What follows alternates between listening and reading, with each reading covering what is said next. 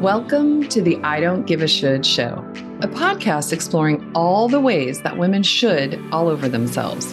How many times do you find yourself acting out of obligation or doing what everyone else expects from you without stopping to consider why?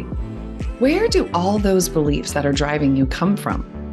If you're tired of feeling resentful, overwhelmed, stuck, exhausted, or pissed off, you are in the right place. Shoulding all over yourself is a real thing, but it doesn't have to be in the driver's seat. I'm your host, Jen Sherwood, and I spent way too many years trying to prove that I was good enough and worrying what other people thought while avoiding conflict at all costs.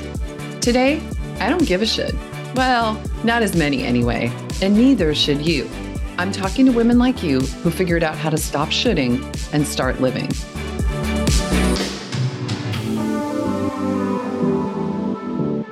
You're listening to the I Don't Give a Should show, episode number 16. Today, my guest is Sarah Liller. I'm so excited to have Sarah here. She is a fashion designer and personal stylist based in Marin County, California. Sarah learned to sew at the age of 13 and has always been passionate about her clothes. Her parents wanted her to be a doctor. After studying to get her master's in biochemistry, she decided to follow her passion and attend the prestigious Parsons Design School in New York. Sarah now has her own clothing line that she sells online. It's characterized by clean lines and sophisticated silhouettes, all while being incredibly comfortable. It sounds amazing. She also provides personal styling services both in the Bay Area and virtually all over the world to help men and women develop personal style and step into the highest level version of themselves. That sounds incredible. Sarah, welcome. I'm so happy to have you here. Thank you so much for having me. Yeah, my pleasure. Let's not delay anymore. I'm excited to hear this story. So can you tell us what it was like for you when you were living under the shoulds? Yeah, absolutely. Growing up, I was always really smart, always the brainy nose in the book type of kid. And my parents and all my teachers and everyone was like, you're so smart. You really should become a doctor. You're just so smart. And that's what you do if you want to have security and a good job, and you're totally capable of it. And I had always been the kid that while I had my nose in the book was always drawing, or, I learned to sew and I was making my own clothes. And I would spend hours and hours in my high school bedroom just putting outfits together, which is not normal. I find out now. But at the time, this was like what I wanted to do. But no one ever told me that I could make a living doing that, or it could be a career. I had no positive role models that were artists that were making a living. And so I was like, well, what I should do is have this secure career, and then I can always do this stuff on the side on my own. And so I went to school and I studied chemistry. And the funny thing is I was actually really, really good at it. And I was going to become a doctor, and I started interning at this hospital in Orange County where I was living at the time. And I just was like, oh, I don't know if I can do this. I don't know if I can really care for people in this way. And so my teacher at the time, was my advisor, was like, well, if you're not going to become a doctor, you know what you should do? You should go to graduate school. And so I applied to PhD programs in biochemistry, and I got into most of them. And I ended up going into the University of Arizona in Tucson and doing their biochemistry PhD program. And I was working on something crazy like nuclear resonance spectroscopy of DNA binding proteins and bacteria, or something just totally not interesting at all to most people. The crazy part about it is like everyone kept telling me how good I was at it. And I was like, kept feeling like, am I good at this? Because it doesn't feel like I'm that committed to it. Oh, okay. But it was like, oh, you're so smart. You're so good at this. You're going to go far. Like the weight of expectations, the weight of other people's expectations. And in the meantime, I still had this love for clothes. One of my best friends who I worked with in lab with me, I've known her for over, 15 years. She was like, I knew something was off when you would come to lab in red high heels. That's not typical, right? No, it's not typical. No, it is not typical. And there was this one night in particular, I had to do this one experiment, and it was like a 36-hour experiment. And at one point I had to finish it in lab. I had to be there in like 2 in the morning, 3 in the morning. And so I did it. And I took the measurements at the end and it hadn't worked. And I was really bummed. And I remember just going home and sitting on my couch and just crying and being like, this is not the life I want for myself. It just like hit me like a ton of bricks that I had this personal potential, not this potential that other people saw in me, but like a personal potential that I wasn't tapping into. And I didn't know exactly what it was going to look like, but I knew that where I was at that moment was wrong. And so I knew that I had to get out of that pain. So I decided, okay, I have to figure out what I'm going to do instead of this. And so I kept going through the program and going to work and doing all those things, but I just had in the back of my mind, like, what am I going to do next? And of course, the shoulds in me is like, well, if you're not going to be a doctor, then or a PhD, then you should become a lawyer, because that's also a really career. Not about what do you enjoy. I was thinking when you were young, they were like, well, you should be a doctor. No one said to you, do you enjoy taking care of other people? Yeah. Do you like science? Like, no, you're smart, so you should be a doctor. So it actually makes me laugh that you said that. Well, if I'm not going to be a doctor, then I should be a lawyer, because that's the second job for smart people. Exactly. Only two jobs for smart people. That's all you get. Yeah. Those two careers. And that's it. Those are your choices. And luckily I was smart enough at the time to be like, okay, well, if this is what I want to do, I want to see what it's like. So I shadowed a patent lawyer for a day, and it was like the worst experience. Like, first of all, it was like all men, and all they talked about was golf. And they had these big stacks of books, and he was telling me how to become partner. You have to work these like 60, 80-hour weeks. And I was like, not for me. Yeah. Not for me. I was just felt so lost. I went through this period of a few months where I just felt really, really lost and not knowing what to do. And I had a really good friend who'd known me a long time sit me down and be like, what do you actually want to do? He was like, you don't have a mortgage. You don't have a family. Like, this is your chance to do whatever the hell you want. And so I really sat down and thought about it. I'm like, what do I love? And the thing I always came back to is clothes. Like, I've always loved shopping. I've always loved making clothes.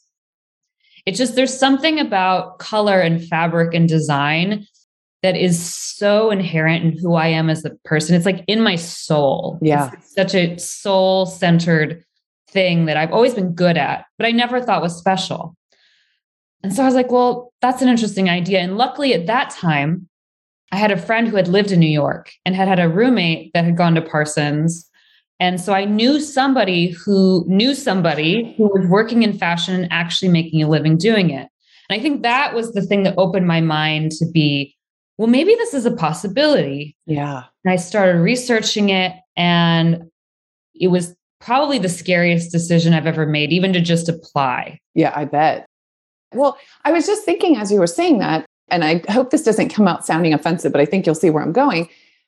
Going back to kind of like the way we're programmed in this society. So if you're thinking fashion, that's not typically what you think of when you think of smart people. So this should on you, that's more creative. It's more, and I can see where you would have been afraid. Maybe people were going to dismiss you for this idea because for all those stereotypical reasons that we can come up with. And yet what I loved about this was you just said, the design, color, clothing, it's my superpower, but you didn't even know it. And I love that because the longer I do these interviews and the more people I talk to, the more I realize we don't know our superpowers because it's so innate in us. We don't realize that other people don't have a natural propensity towards this. So for you to suddenly take this question, like really take your friend's question of what do you want to do, then actually run with it. I love this story so much because I imagine you were terrified. You're already sort of turning your back, not sort of, you're turning your back on where you thought you were going. And then it's this whole, where do I go now? And I'm thinking about fashion as a career. This is such a 180 from where you are, and took such courage. What do you think it was that gave you the courage to make that big shift? I think for me, so I lost my mother fairly early, like right before I turned 18. I think when I got to Arizona, I finally was mourning her, and I had like gotten through this point of like getting to where I was no longer using the school and the achievement as a point of coping with that. I see. Okay. Yeah. And I think having moved past that, and realizing that, oh my God, she passed away in her 50s. Like life is so short. Yeah. I only have this one chance and I don't want to regret anything because I know that she had regrets and, most people do when they pass. So I was like, science will always be there. Yes. I could always go back to this. No decision is permanent. And if I don't do this now, I'm going to regret it for the rest of my life. Yeah. And that was far more scary for me than like the fear of going into the unknown. Wow.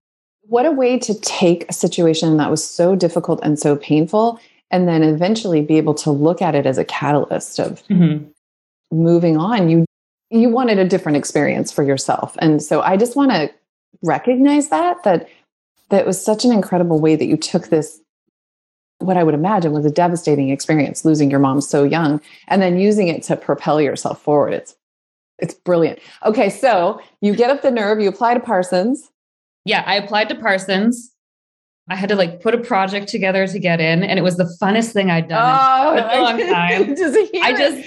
You go from the experiment where you're like 2 a.m. and at work, and I got to put a project together. I mean, for anybody who's watching, that is such a visceral, visible difference. I hope you take this as a takeaway that when you do the thing you love, that's what it feels like. Yeah, it was so fun. And I sent it in and I just was so proud of it. But I was like, you know what? If it doesn't happen, if I don't get in, I'll figure out a way. And I was looking into like local community colleges and all that stuff.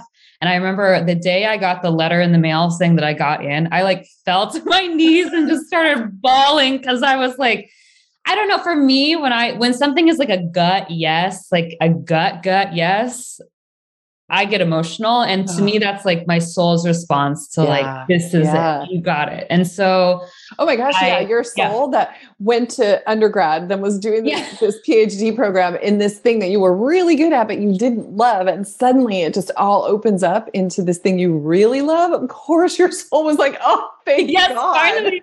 I know. And so I did this, and then I had to make a decision. And for me, it was just like a heck yes, like I have to do this. But to tell my advisor and to tell my friends and the people I knew, like my close friends were very supportive. Yeah. But like people kind of on the more periphery, or especially people who were mentors, were like, what the heck are you doing? Yeah. I'm sure they couldn't understand because their passion was somewhere else. Exactly. And then they have their own conditioning. So they're just like, they told me all the things. Oh, that's such a competitive field. Oh, it's so hard to make money doing that. And luckily I was just like, I can't listen to this. Yeah.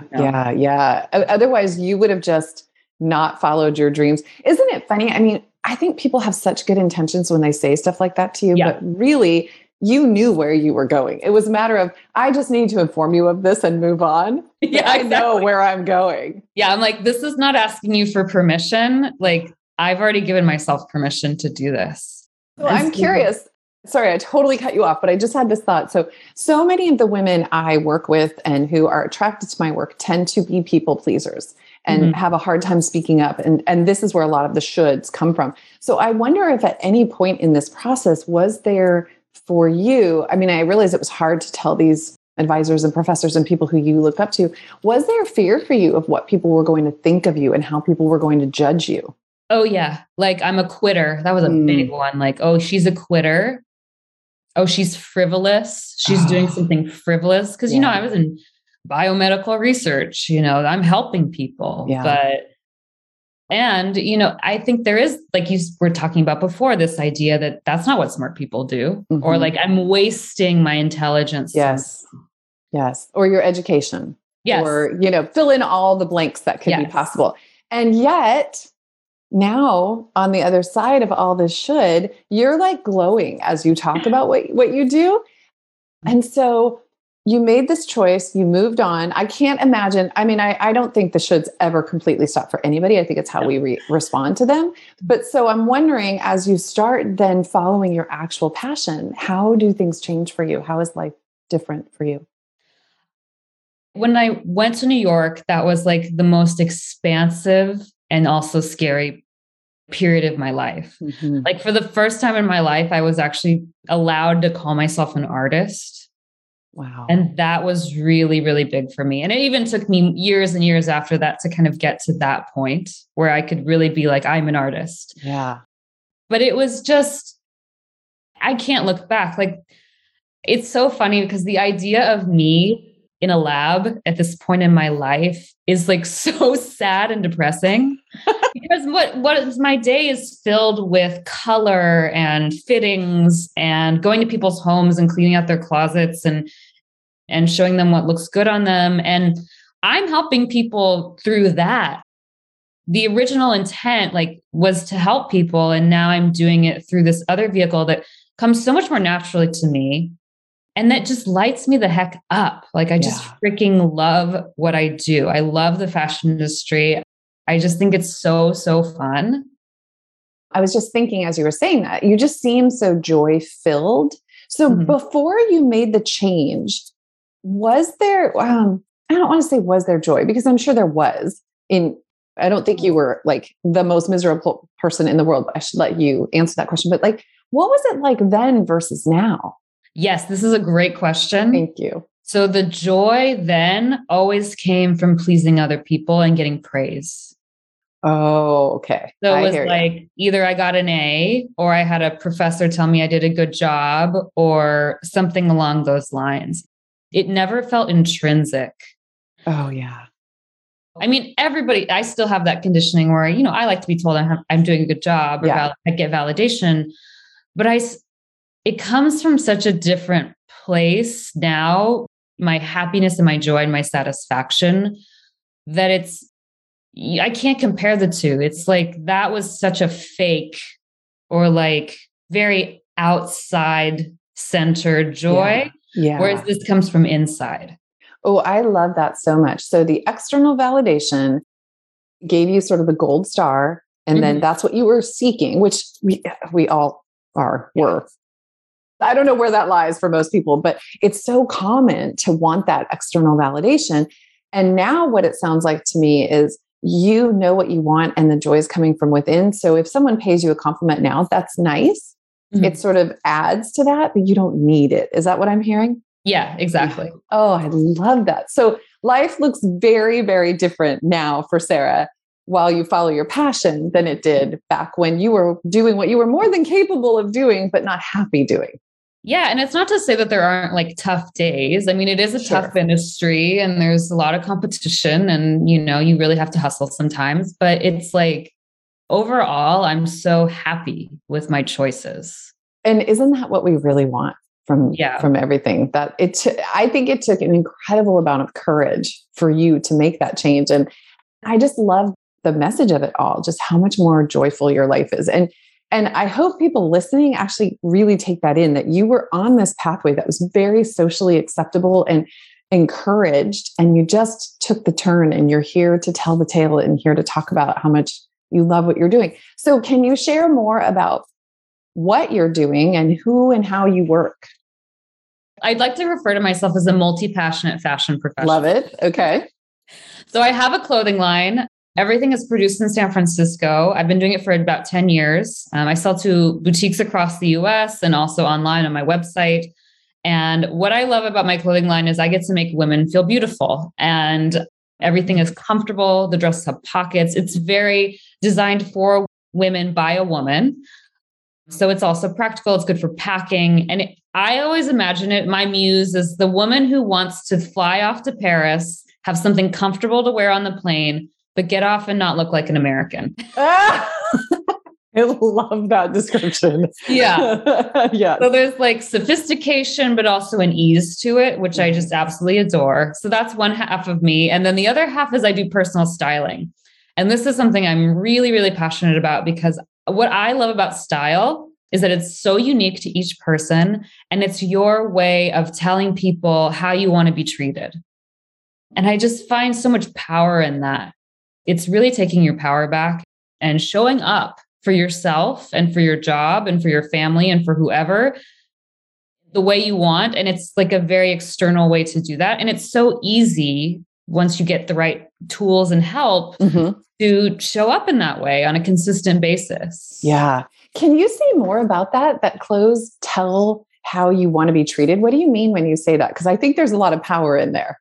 Yeah. So one pushback I get sometimes is like, oh, well, you shouldn't be judged by the way you look. But we live in a society where it only takes 7 seconds for someone to make a first impression of you. Mm-hmm. And that's just human nature. Yes. And so instead of being a victim to that, I like women or men to take their power back and say like, okay, well, if this is the case, if this is the game, then I'm going to play the game and I'm going to show up in a way that feels X, Y, and Z. So when I work with clients, the first thing I talk about is like, how do you want to feel? How do you want people to treat you? Yeah. What words do you want to use to describe yourself? And you get things like authoritative or colorful or approachable or feminine. And so I have them choose their top 5. And that's what we use to kind of guide all of our work together. So for me, clothes have always been something that evokes a feeling, an energy. And you can really, really own that with style, own the energy that you want to put out in the world. And other people feed off of that. So if you show up, for example, in something that you've had for 30 years and you don't feel good in, and it's all black and saggy, people are going to react to you. So you're telling people that you don't value yourself in a way. Yeah. How do you expect them to value you if you don't value yourself? Right. I love that. Yeah. I love that. The flip side is if you get help, or if you go on YouTube and learn some things about your body type and your coloring, and you show up in like a bright blouse and do your hair and put on some lipstick, and it changes how people see you, but also how you see yourself. And so it's a loop. That whole dynamic. It's dynamic. I'm so glad you described it in the way that you did, because it's clearly such a different experience from walking into a store and picking up something and trying it on and thinking, I mean, I love that what you say to someone is, how do you want to feel? Mm-hmm. It changes everything there. And of course, I'm sure that you're not saying if there's somebody who has very strong feelings about, they don't want to give in to sort of the conventional patriarchal, you need to show up a certain way. That's fine. Show up however you want to show up, because if you're owning who you are, then that also projects something. But I totally hear what you're saying. Like, just think about how you want to feel, and then how do you show up, and that whole cyclical dynamic between you and the other person. I think that is so important. And I can't emphasize enough that you're going in and working with the person on who they want to be in this world. It's not just covering up. It's actually bringing the person out, as I hear you saying this. Exactly. Yeah. I think fashion gets a bad rap because there is a lot of like shallowness to it. But at the same time, it's such an amazing tool that you can use to like really express yourself. Yes. Yes. And it's interesting. I had done an episode with a woman who was a makeup artist, and same thing. The same idea, like it can be looked at as shallow. And yet, if you're helping someone enhance themselves and feel better, it's going to change the way they show up. And so it's this beautiful, I don't even know if symbiotic is the right word for that, but this whole like one thing feeds another, and how we show up. And then you can change how you're thinking about yourself. And it's just beautiful. I love, love, love your approach to this, Sarah. I really do. So I can imagine there are people out there like, okay, Jen, how do I get a hold of Sarah? Like, I want what she's having, sort of a thing. So can you share who you work with and how people can follow you or reach you? Give us some ways to get in touch with you. So I work with men and women who are just ready to level up. They're just tired of not showing up the way they want to in the world. A lot of them have gone through changes like having a baby or getting a new job or a divorce or whatever life throws at you. Those are always good opportunities to check in and make a change. But I think sometimes you're just like me and you sit on your couch and start crying and realize that you need a change. So whatever that is, that's who I work with. And I work in the Bay Area in person or also virtually around the world. My website is stylingwithsarah.com. You can also see my clothing line. That's just my name, sarahliller.com. And I'm on Instagram as well. Again, at Sarah Liller is my clothing line. And then at Sarah Liller Styling is my Instagram handle for the styling business. Excellent. Sarah with an H, correct? Sarah with an H, yes. Okay. We will put all the information in when this is posted as well. Sarah, I can't thank you enough for being here. This has just been such a joy and a pleasure to have this conversation with you. And I have no doubt that people are walking away with some inspiration and maybe some ideas about who, maybe re-looking at how they're showing up in the world and what that could do for them. So thank you for sharing your story with us. I really appreciate it. You're so welcome. And thank you so much for having me. This is really fun. My pleasure. It was fun. Hey, friend. If you recognize yourself in these stories and you don't want to give a should anymore, you have to join my coaching community, the GC. Come learn the tools to recognize when fear and worry are running the show and how to shift into more of what you want without guilt or blowing up your life, unless, of course, that's what you want. Inside the GC, you'll learn strategies to start making yourself a priority. Stop saying yes when you mean no. Have hard conversations and so much more. And you get to do this with a group of women who are making the same changes in their lives and are there to support you, not judge you. It's a seriously warm, safe space where genuine connections are made. The GC is where doubt and loneliness meet their match. You can get all the info at jennifersherwood.com/thegc.